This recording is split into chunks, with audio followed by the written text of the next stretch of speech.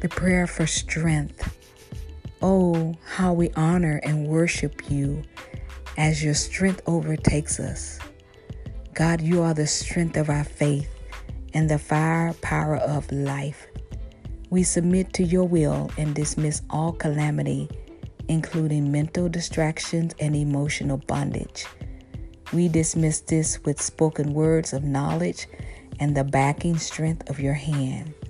We speak peace, strength, and abundance in our lives, in our homes, in our jobs, and in our marriages.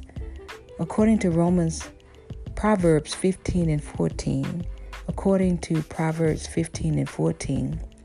the heart of him who has understanding seeks knowledge, but the mouths of fools feed on folly.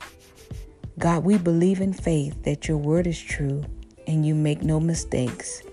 Even when we are frustrated, you are always there, and we know that you still love us. As we make this declaration on this day, we choose you, Lord, no matter how long it takes. Even when we feel like giving up or throwing in the towel, we declare strength in the name of Jesus. Lord, we believe in your strength and not our own. In the mighty name of JC, Jesus Christ. Amen.